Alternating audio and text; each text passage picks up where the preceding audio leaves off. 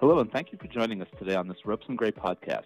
I'm Ed Baer, a counsel in the San Francisco office of Ropes and Gray. Joining me is one of my colleagues from the Asset Management Practice Group, Paulita Pike, a partner in our Chicago office. In this podcast, which is part of a series of podcasts on ETF issues, we will discuss some of the issues surrounding the implementation of the ETF rule. The compliance date for the ETF rule was December 2020, so we're still in the early days, but a number of sponsors have been operating in compliance on the rule since the middle of last year.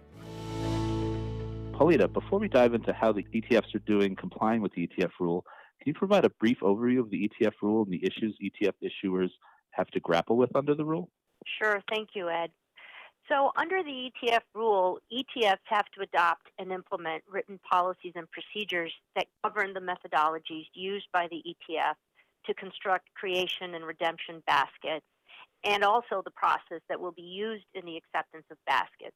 If an ETF intends to use custom baskets, the policies and procedures must also set forth the detailed parameters for the construction and acceptance of custom baskets that are in the best interest of the ETF and its shareholders, and those should include the process for any revisions to or deviation from those parameters. Further to the basket policies, the ETF rule also includes record keeping and disclosure requirements, including pertaining to disclosures on bid-ask spreads, portfolio holdings, and premiums and discounts. All right. Do you agree that satisfying the disclosure requirements is relatively straightforward exercise once a sponsor, establishes the requisite data feeds and web pages, while the basket approval process is significantly more complex and involved? Definitely. I think the key and more difficult part here is the basket approval process. The ETF rule requires that each basket exchanged with an authorized participant or AP be constructed pursuant to the basket construction policy that would include routine non-custom baskets. And when custom baskets are involved, the requirements are even more onerous. The policies and procedures must provide the exclusive means for constructing and accepting baskets and for ensuring proper approval of each custom basket that's accepted. Specifically, the rule requires that the policies and procedures specify detailed parameters for the construction and acceptance of the custom baskets. Also, the policies and procedures have to designate the employees that are responsible for approving custom baskets. So a lot of focus around the process that yields these custom baskets. All right. Requiring funds to designate certain individuals and make them explicitly responsible under the rule, that kind of sounds like the SEC's go-to approach these days, beginning with the compliance program rule, and now it's the approach for the liquidity rule, the derivatives rule, and the ETF rule. Who are fund sponsors designating to handle custom basket approvals?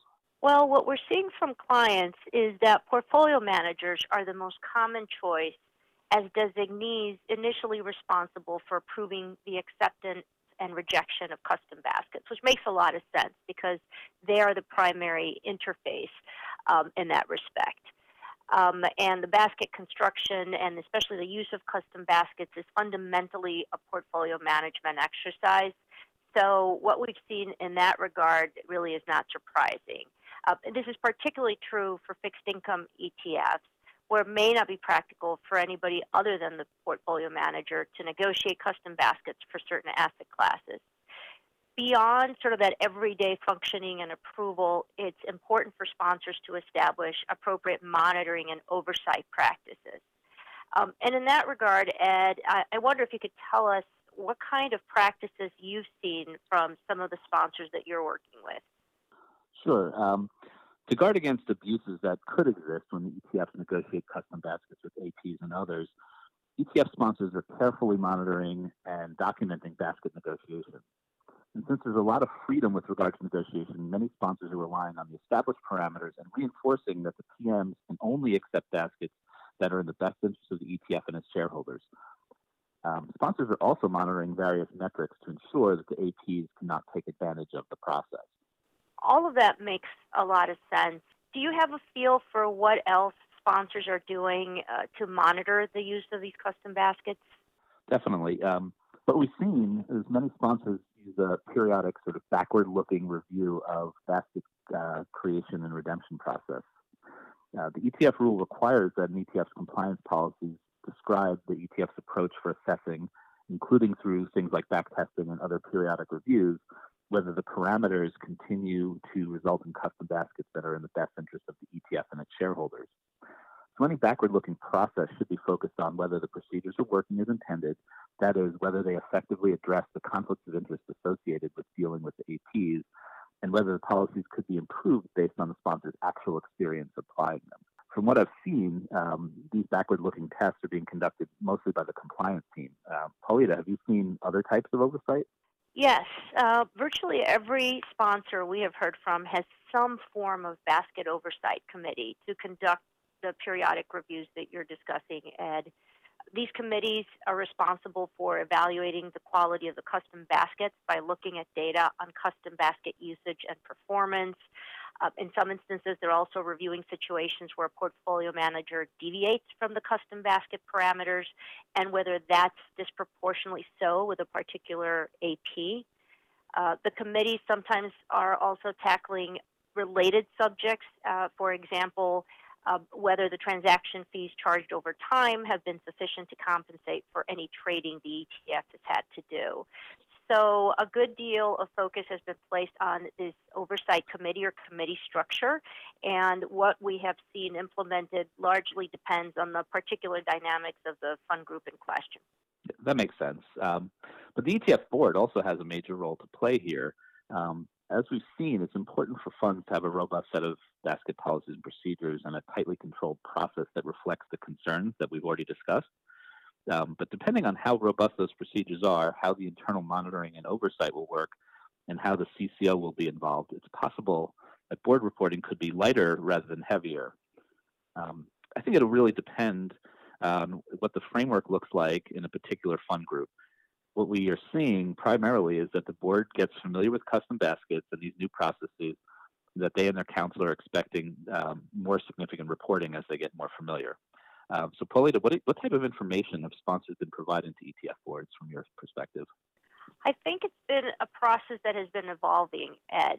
So certainly before the ETF rules compliance date, we saw boards request educational sessions so as to set the stage and be sure they understood what custom baskets are, how they're going to be used, what conflicts or issues may arise with the use of custom baskets, how those conflicts or issues could be addressed by the advisor, and really how all of this played into the ETF rule. And I would say because the rule just recently went into effect, some boards are still in the process of having those education sessions. Those sessions also have addressed the intersection or the interplay between the ETF rule with other 40 Act rules that the directors are already very familiar with, like the liquidity risk management rule and diversification requirements.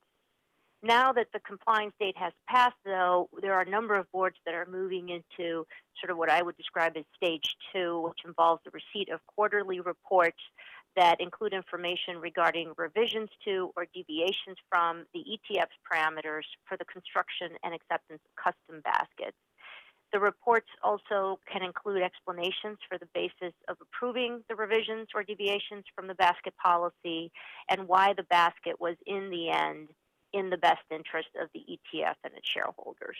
So how are boards receiving this information? Are they getting detailed records or summary reports or some combination?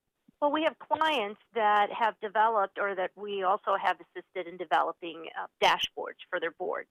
And the type of dashboard that we're seeing is one that would show quarter over quarter the percentage of baskets that are custom and the type of custom baskets so that trends can sort of rise to the surface and be monitored. For example, a custom basket might be affected for rebalancing purposes, where there are cash substitutions, when the ETF uses representative sampling, etc.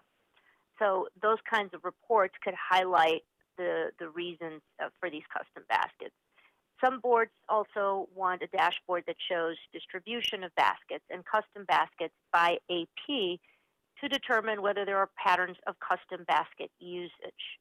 Where there are patterns, we expect that boards could easily request further reporting to evaluate whether the patterns reflect any problematic activity, for example, attempting to engage in dumping or cherry picking by the APs.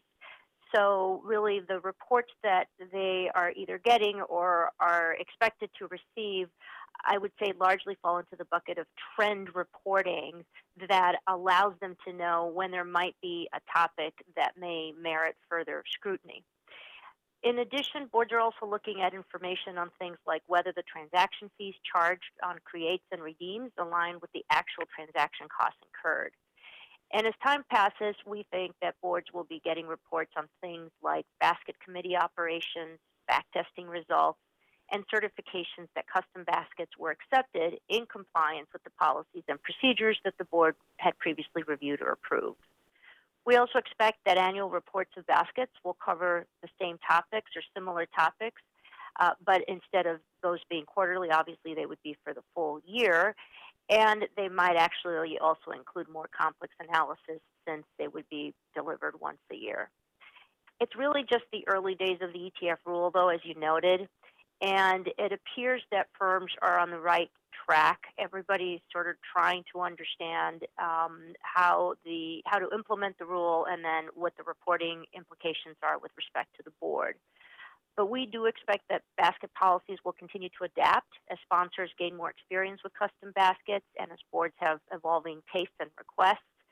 The policies will also change with oversight and testing of the asset management firm, and as that oversight and testing evolves. And everything will probably continue to move here at least for a while until asset management firms and fund groups settle on a set of policies and procedures and reporting framework that works for them. Well, that brings us to the end of the podcast. Paulita and I want to thank all of you for joining us in this discussion of operating in compliance with the ETF rule. For more information on the topics that we've discussed or other topics of interest to asset managers and ETF sponsors, please visit our website at www.ropesgray.com, where we have links to some additional material regarding these topics.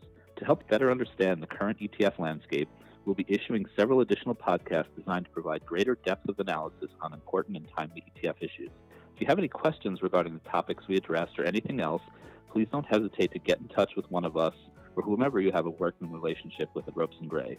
You can also subscribe and listen to the series of podcasts wherever you regularly listen to podcasts, including on Apple, Google, and Spotify. Thank you again for listening.